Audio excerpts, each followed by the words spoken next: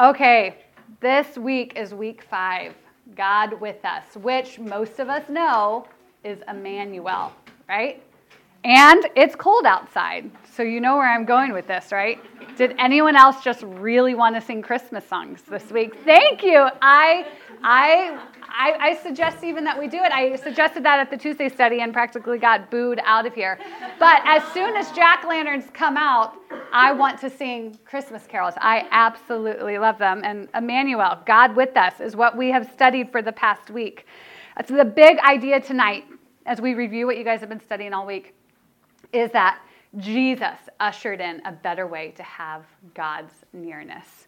Jesus ushered in a better way to have God's nearness. I loved the last 2 weeks of study. It was such a joy to listen to Alex teach last week. I sat in that chair and just soaked up everything that she said, learned so many new things, and was thankful for her bravery and her willing spirit to do that. I hope that you guys were able to glean some good things from the tabernacle, as obscure as it felt at times. I hope that you saw that, ultimately what was the tabernacle saying to God's people? That he wanted to be with them and that he could be known to his people. Those were mind-boggling truths to the people. I hope you also concluded with me that the tabernacle told us about God's character. We looked at so many different aspects of that. Someone's home tells much about them, right? So God's house was going to tell God's people much about him. I think we looked briefly at, if you walked into the courtyard, the very first thing that you saw was the brazen altar. Right away, you're learning something about God, that he cannot be approached without a sacrifice, without the spilling of blood. I hope that this can really get into your mind so that you can refer to this at other times in your life and other Bible studies. But think about that. If you were to walk into my home, you would learn about me right away. You would learn about what I prioritize and what you would learn of my character. If you guys would have come to my home like 7 years ago in Colorado, what you would have seen, and I just had one sweet little baby on the hip and thought I could, take over the world. You would come in and you would see vacuum lines. And you would be like, wow, this house is clean. And then you would go in a little bit further, and on my fridge, you would see my incredible menu plan right next to Micah's nap schedule, down to the minute. And what would you conclude right then? That I'm crazy, right? Or maybe if you're a little bit like me that way, you would have been like, awesome. That is so cool. But you would see that at that time in my life, one of my top priorities was order. And that was because I was adjusting to becoming a mom, and it was like my coping mechanism. I needed order, and I was home a lot. If you came into my house today, you could look for vacuum lines, but I don't know how often you would find them. On the fridge, you would see my kids' artwork, and it would be surrounded by sticky fingerprints, right? You would see probably multiple stains on my carpet, and you would wonder, what in the world are those from? That looks disgusting. So what would you conclude there? Your first conclusion wouldn't necessarily be order, but maybe as you saw shoes all over the place, you would say, okay, this is a busy house. So maybe what this season of life, what they prioritize is actually that life would be full and that there would be an open door. I hope, if you're giving me the benefit of the doubt, I hope that that's what you would actually conclude as you came into my home. And we got to go into God's house, and we got to say, what do we learn about him, right? We got to see the gold. We got to see the fine materials that told us that of his deity and told us of his glory. We got to see, like I said, both the altar and then the place for washing, and we started to put these puzzle pieces together. In this last week, what you studied was how Jesus is the better tabernacle, how Jesus is the better high priest, and how he is the better lamb. And those are our 3 points for tonight. What you got to in this last week of study was a summit, essentially. You got to a summit, not the summit, and not necessarily a false summit. But we got to this point of saying, oh, I get it, that all of this old tabernacle system is pointing to something greater. And we got to see that how God would dwell with his people is that he would come near to his people through Jesus, and that would forever solve the problem of separation from God. We got to see how the Gospels and how Hebrews fulfilled a lot of the Old Testament. So let's just jump right in with Christ was the better tabernacle. We're going to kind of jump all over the book of John and Hebrews tonight. It is a hefty assignment to try and understand Hebrews in 1 week of study. So I don't pretend that this was an exhaustive study at all. It's an awesome book that we could probably study for a whole year and glean lots of goodness from. So we are just going to try and move right along. So Christ was the better tabernacle. The scripture that I took you to in your homework was a verse that we've heard so many times this semester, John 1:14. It says, "And the Word became flesh and dwelt among us, and we have seen his glory, glory as of the only Son from the Father, full of grace and truth." And we have learned that translation of the word dwelt meant tabernacled. So that says, "And the Word became flesh and tabernacled among us." It actually turns the word tabernacle into a verb, which is kind of weird, but that's actually what it means. So for us to fully understand that, what do we need to ask? We need to say, okay, what did the tabernacle and the temple mean to God's people, to the Jews? Well, that was where heaven touched earth. That is where they could understand, okay, God is living with us. God's glory is here with us. So that is exactly what John is saying about Jesus here. This is where heaven touches earth. In Jesus, we understand that this is how God will dwell with man, and this is where we will see God's glory. God is living with us. He's moving in. He is setting up camp. He is pitching a tent in human skin for us. So as the tabernacle told God's people about God, Jesus was now going to tell them about God. He was going to reveal who God was to them, about his character and his covenant, about what the revelation was going to teach them about this relationship. We were able to see in the last 2 weeks so many promises of Jesus as we did those looking forward.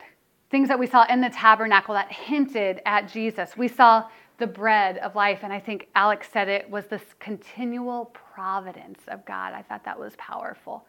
As the bread of the presence was laid out, that is pointing us to the fact that Jesus was going to be the bread of life. We saw the lampstand and looked at, okay, Jesus is the light, and therefore we are to be the light. And remember how it was covered in humble goat skin on the outside, and then it was brilliant on the inside. I heard it said that much the same is for Jesus, humble on the outside, housing the glory of God on the inside. Isn't that beautiful? He was humble on the outside. Nothing that would make us look twice at Jesus. No beauty that we would recognize him, but housing the glory of God on the inside. And in fact, we read in Hebrews this week that they, meaning the Old Testament system and tabernacle, they were to serve a copy and a shadow of the heavenly things. So let's really talk about what that means. I think we've seen it a couple points now, this idea of a shadow or a copy. What does a shadow actually tell us about something? I think that shadows can either scare us or comfort us. I think probably a lot of us think scare first, but John Piper uses a really great illustration where he talks about pretend that you're a young girl again and you're in the grocery store and you notice that you got separated from your mom. And so you start to feel scared. But as you walk down towards the end of the aisle to go look for her, maybe you see her shadow start to cast on the ground as she comes near you. And you immediately feel comfort from that shadow. Why is that? Because it's pointing to a reality. And that's how it is with Jesus. Jesus is saying that he is pointing, that these things are pointing to something better. What is better?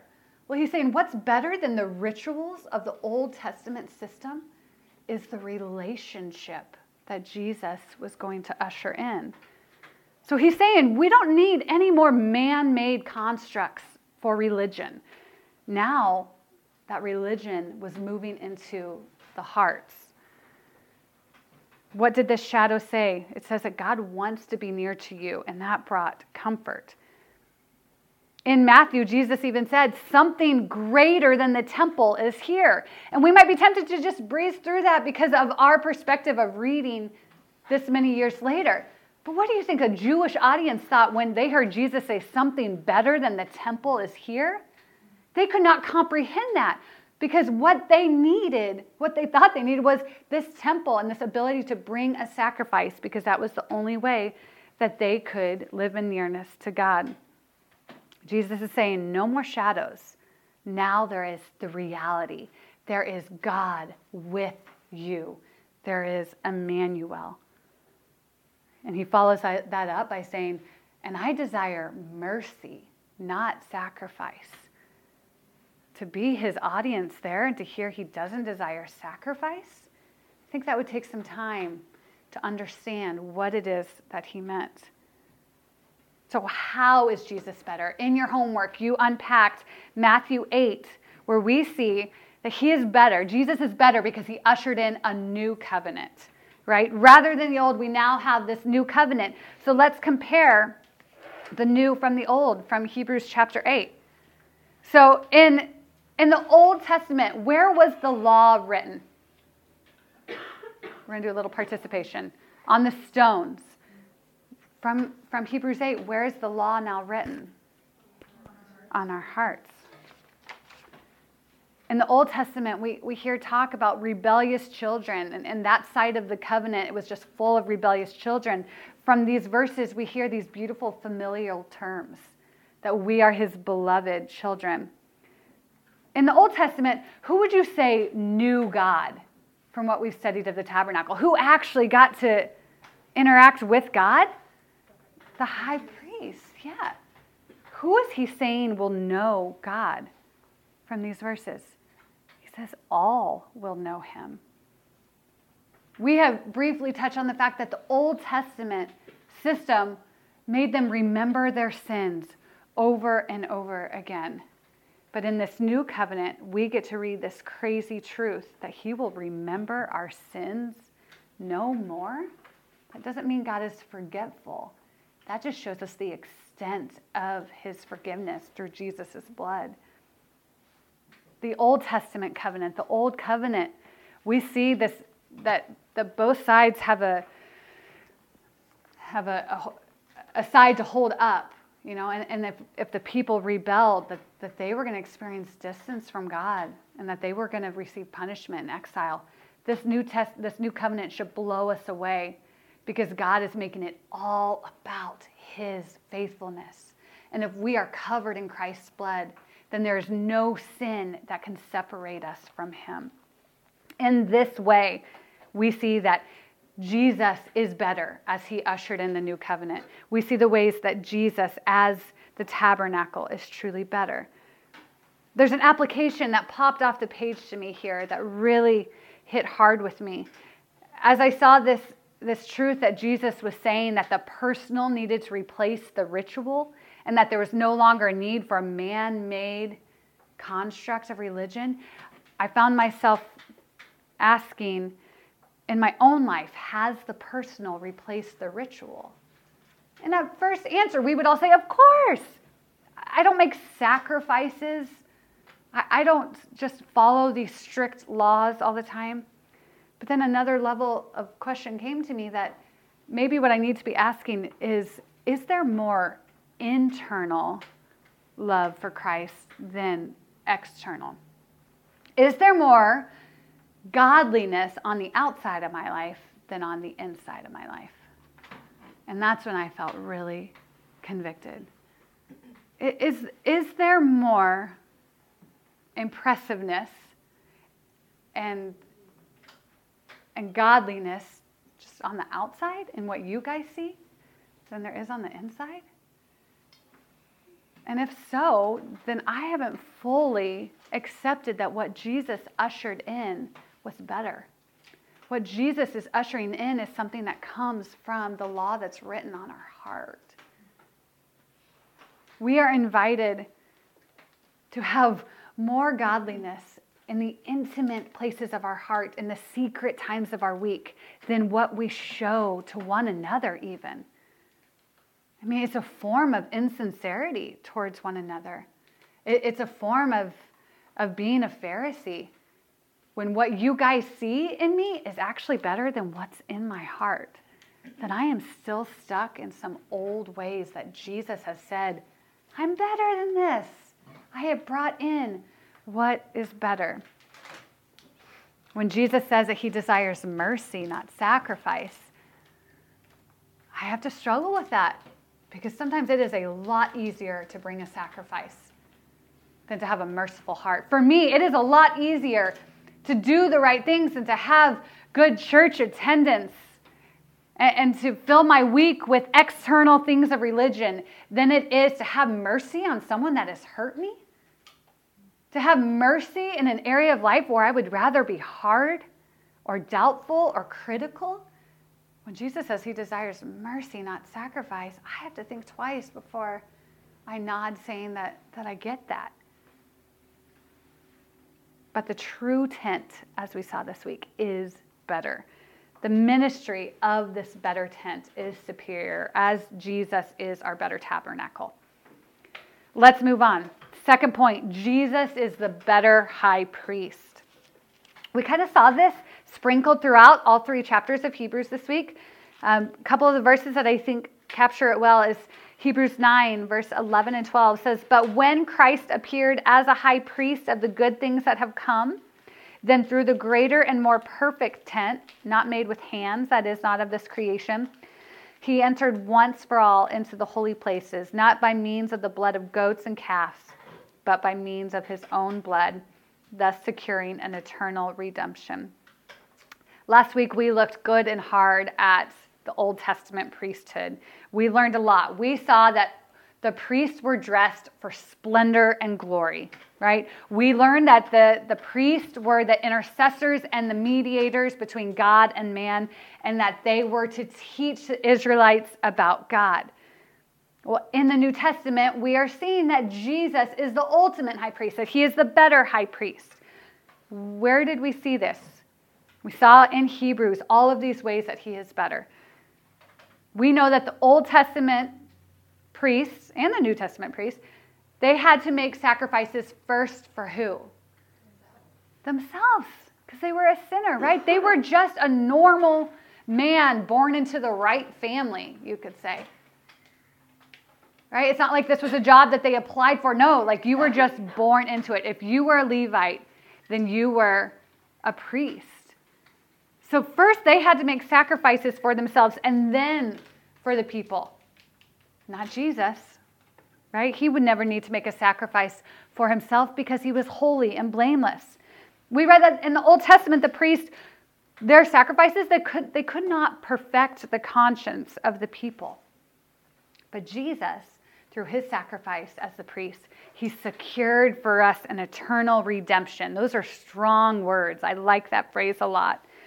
In the Old Testament, we saw that they could not purify our conscience from dead works like Jesus could. How often did the Old Testament priests have to make sacrifices? Every day, and then the Day of Atonement once a year. Every day, several times a day, they had to make these sacrifices. How about Jesus? We read, sacrificed once and for all. And then what did he do? We read that he sat down at the right hand of God, showing that his work was done and that he was the victor. We see that the Old Testament priests were consecrated and given position by the law. We see that Jesus was given this position by God. He was given an oath by God. Those Old Testament priests, they were just mortal men. They would, make intercession for the people, but then they would die, and we know that Jesus will live forever, giving us a much better hope than what the Israelites were given. I'd like to see how, just like, the priests were a man, obviously, so they could relate with this side of the relationship. They could relate with mankind. But then they would come to God, and I think, like Alex said, they were unique and they were held to such a high moral standard, and that allowed them to be the ones that could go before God. They were called to that high moral standard. Well, how much more did Jesus do that? He actually was God. He was part of the Trinity, but he became a man. And not just that, like, he came and posed as a man, but he actually became a man who felt the same temptations and weaknesses that we feel. How else was Jesus a priest? We didn't hit on all of these in our homework because there was just too much. But there's other ways that we see throughout the New Testament that Jesus was like a priest. He served the people as the priest did. Several points in our study this week, this semester, we have seen that priests are kingdom workers. They were the workers of the tabernacle. They were the workers in Eden. They were servants. Jesus came as the greatest servant of all. He washed his disciples' feet. The priests were often called to heal people. People would bring them their sick and they would tell them what sacrifice they needed to make to maybe atone for the sin so that they could be healed. How often do we see Jesus as the healer? Or how about this little story we've heard where Jesus is in a crowd. He's moving his way through a crowd, and a woman who has been bleeding for 12 years reaches out. What does she touch? His robe. Where have we seen a robe? On the priest. I just think that's so cool. Like, she understood that, at least to an extent, that he was an intercessor between her and God. So she reached out, and all she had to do was touch the corner of his robe, and the power of God came out and healed her. Guys, she was bleeding. Blood made you unclean. That means that she could never go in to the presence of God. She could not approach God because she was deemed unclean. And this is Jesus coming near to her as the great high priest and healing her. Jesus is also called the Holy One of God in John 6. Do you recall that that is what Aaron is called? The Holy One of God. We also see that Jesus, like a priest, lives to make intercession for us. Hebrews 7:25 says, consequently, he, Jesus, is able to save to the uttermost those who draw near to God through him, since he always lives to make intercession for them. Jesus lives to make a petition for you and for me. That is crazy. That is what he is doing with his time right now, is he is bringing your name before God. Just like the Old Testament priests would carry the names of the Israelites on those stones into God's presence. Jesus now carries your name and carries your burdens, your requests, your problems, your sins, your anxieties, your situations.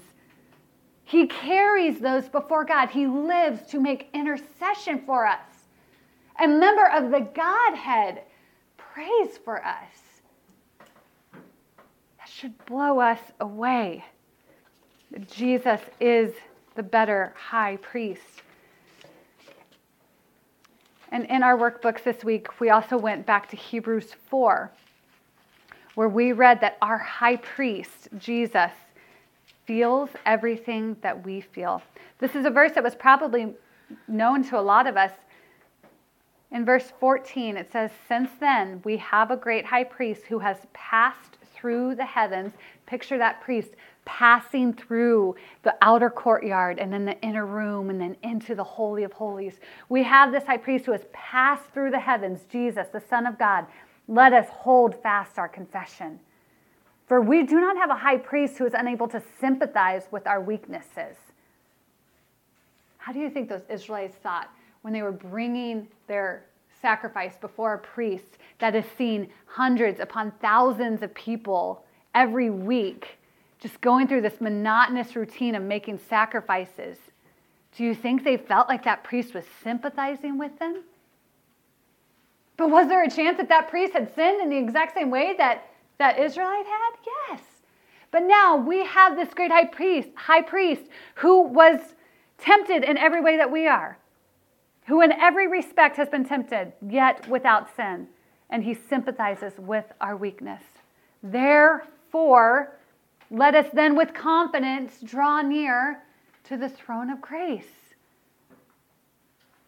that we may receive mercy and find grace to help in our time of need.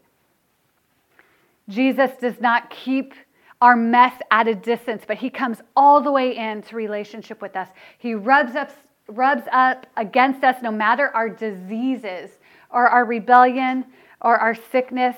He does not avoid messy people. He does not just sit there and judge people in their sin, but he sympathizes because he let himself experience those things and yet never gave into it. Let's take this one more step then. If we are called to be a royal priesthood, like it says in 1 Peter, then what do we do with this example of Jesus? If he is a great high priest and we are now told that we are a royal priesthood, we are the workers in God's kingdom, our job is to reflect him, to do his work, to serve. Maybe we also should sympathize with one another's weaknesses. I am not great with this. In our marriage, my husband is the one that you want to go to if you're having a bad day, because he will listen and he will nod and he will mean every sympathetic look that he gives you. You start talking to me and I'm like, don't preach, don't preach, don't preach, don't preach. It's so hard for me to just sit there like I'm called to and actually sympathize with someone.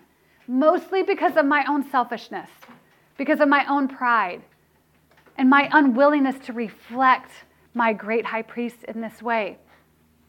But maybe that is our application from this, that we need to be willing to get messy with one another. We need to be willing to draw near to the person who is messy. We need to let them come into our lives. We need to go out there and love them. We need to carry their names before the throne of God and actually care what happens to them.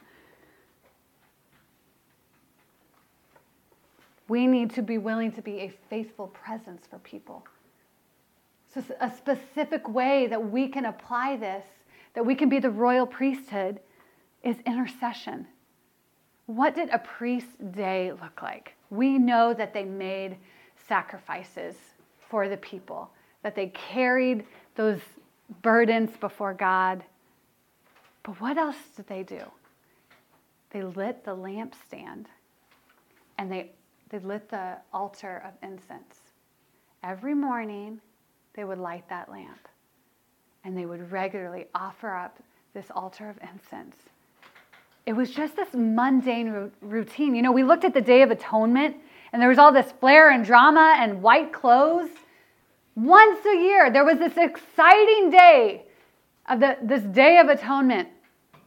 But every other day of the year, what those priests were asked to do was mundane, routine service for God's people.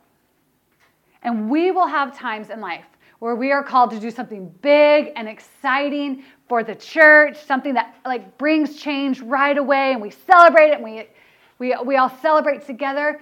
But most of the time, what are we called to do as the royal priesthood? To regularly go before God, carrying each other's names and burdens before him, regularly lighting the way to God, and regularly making intercession for people. Every day, twice a day, we could mimic the priest in this way as we commit to pray for one another, as we commit to feel what one another feels, to sympathize with each other in our weaknesses rather than stay a healthy distance away and judge one another. Oh, you have that sin? Well, I don't want that. So I'm going to stay in this group of people. You know, I see that weakness in you. That looks like a mess. And you know what? That doesn't look like it's going to be a quick fix. So I'm going to, as subtly as ever, just kind of stay this way in my other corner of the church. What if Jesus would have stayed away because our mess was too big? Where would we be? We would still be making these sacrifices. We would still need this man-made construct for religion. But he has come, and as the better high priest, he has come near, Emmanuel. And he touched our disease. He touched our sin. He took it on him. Once and for all, he made that sacrifice. We should reflect him in this way by getting in each other's messes and taking intercession seriously, building it into our daily routine, getting an app that prompts us every hour to pray for our sisters in Christ. We are amazed that Jesus was the better tabernacle.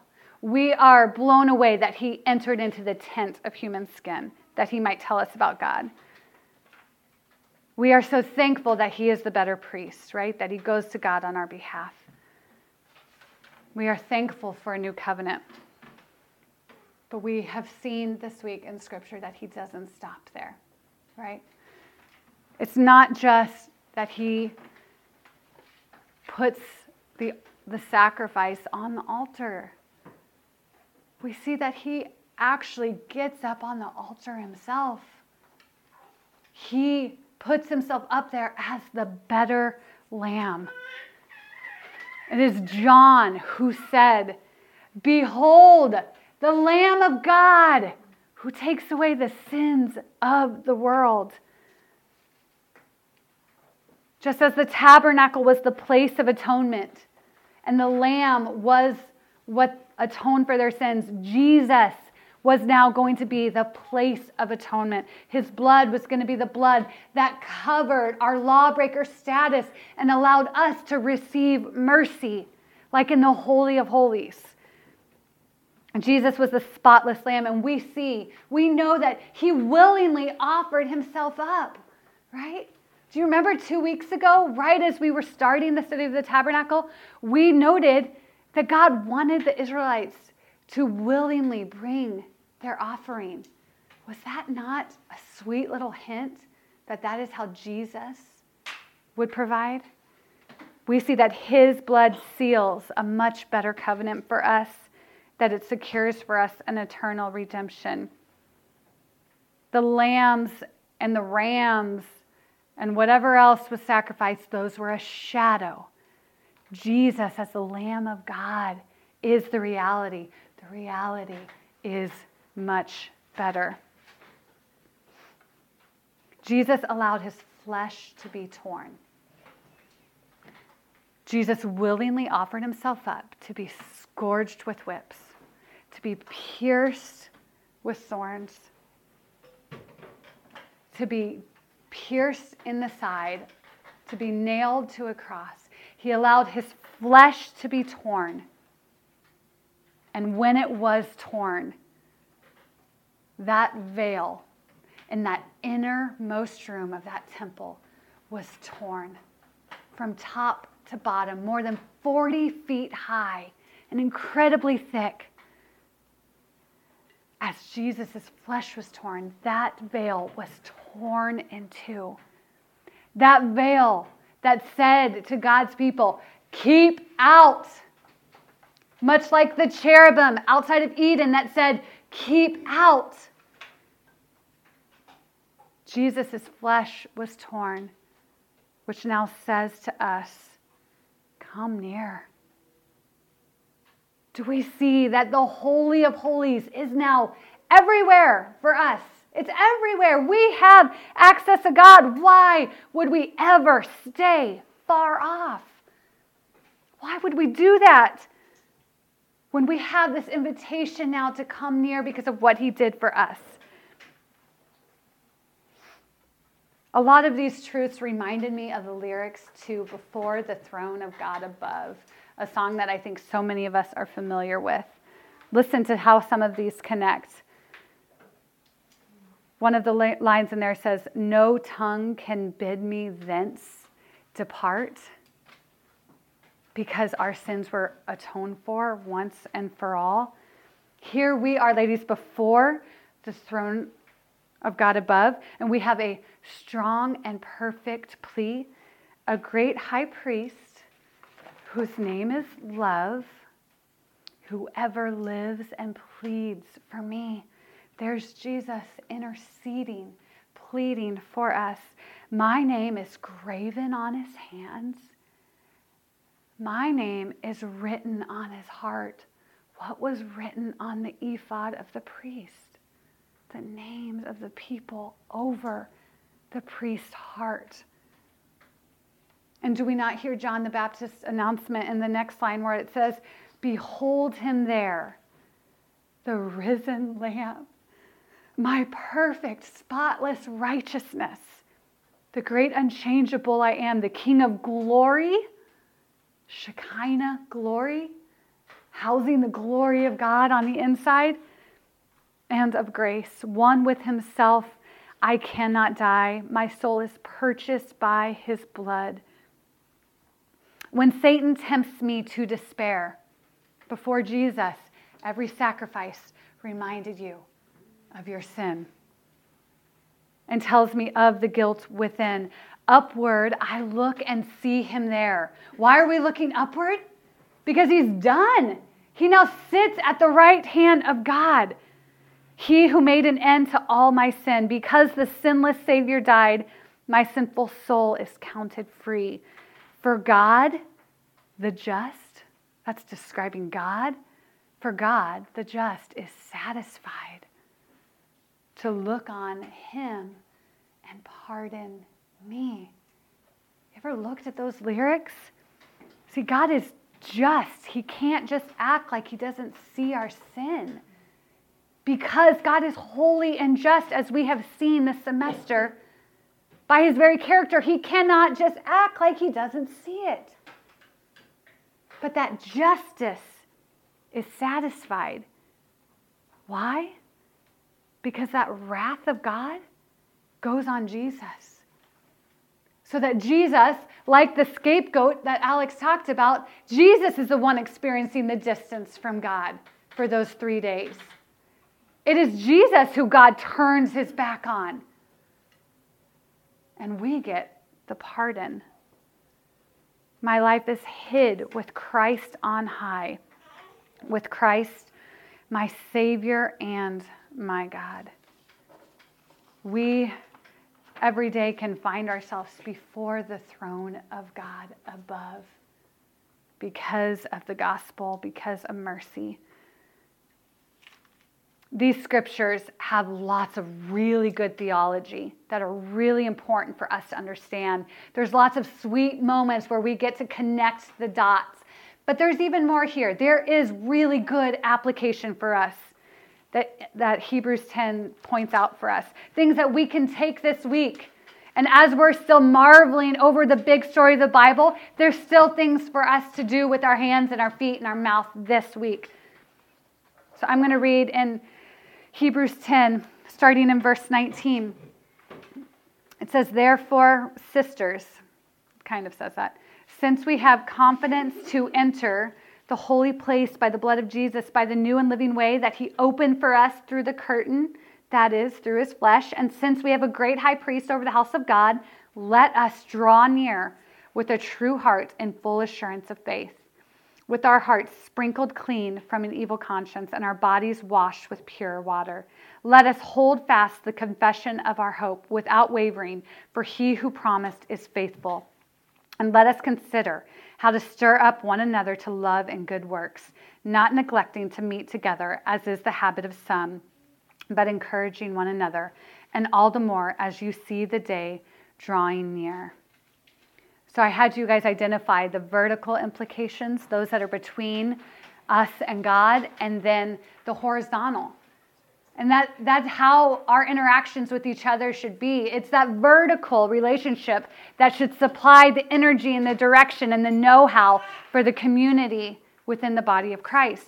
So what do we see here? What are the things that we say, okay, I'm going to do this week? We need to draw near. We are not those who have to stay far off. So don't stay far off, ladies. Go near to him this week. Go in with a true heart.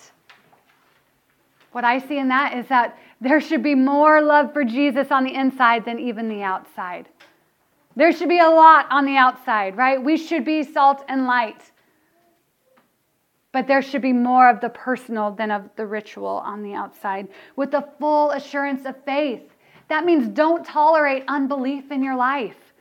Hebrews tells us in other places that it is unbelief that leads to a hardness of heart.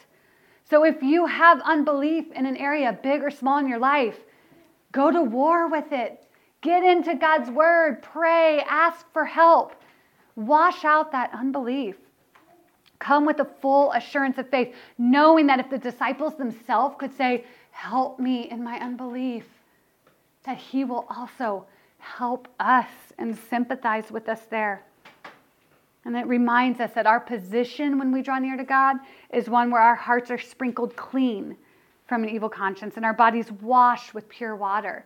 If you guys have been in our Bible studies, you know that I love this pattern throughout Scripture. I love when some of you nod, like, yep, Rebecca, I know where you're going. You're a little bit redundant. And I'm like, instead, I'll take that nod as, yeah, tell them again, Rebecca. I love the parts in Scripture where we see blood and water working together, right? We saw blood as the Israelites left Exodus, right? As they left Egypt, the blood of the Passover lamb saved them. But then they were called to pass through the waters. We could see that as the waters of baptism, the waters of their sanctification. Do you remember how, I think we studied it in 1 John. John, when he wrote 1 John, he talks about how the water and the blood testify to our salvation. They were something that he saw that assured him that he was saved. What he is referring to is what John saw when he stood there watching Jesus die. See, John was there when Jesus died. He watched as the guard went up to him and instead of breaking his legs, pierced him in the side. But see, because of the kind of death that Jesus died, what was happening in his body was that his body went into hypovolemic shock. And what you need to know about that is that his body had to compensate for all the fluids that it was losing. And so his heart started beating faster and faster and faster and faster. And what that does is it makes fluid build up around your heart in this sac around your heart.